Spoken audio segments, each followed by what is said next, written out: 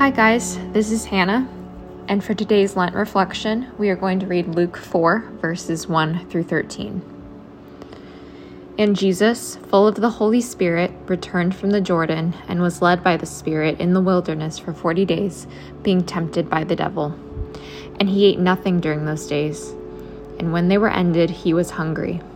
The devil said to him, "If you are the Son of God, command this stone to become bread." And Jesus answered him, "It is written, man shall not live by bread alone."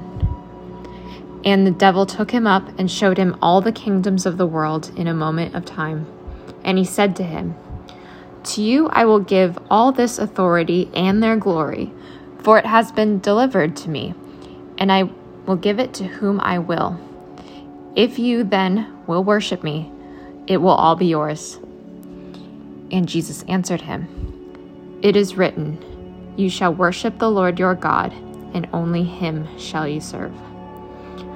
He took him to Jerusalem and set him on the pinnacle of the temple, and he said to him, "If you are the Son of God, throw yourself down from here, for it is written, he will command his angels concerning you to guard you, and on their hands they will bear you up, lest you strike your foot against a stone." And Jesus answered him, "It is said, you shall not put the Lord your God to the test." And when the devil had ended every temptation, he departed from him until an opportune time. We witness Jesus in a weakened state in this passage, wrestling with the devil. Even Jesus, the Son of Man, faces temptation. The enemy uses scripture and self-dependency as a means to tempt Jesus into worshiping him instead of God. I am reminded how fragile I am to temptation and how I must depend on God's grace rather than my own strength. The world is full of paradoxes.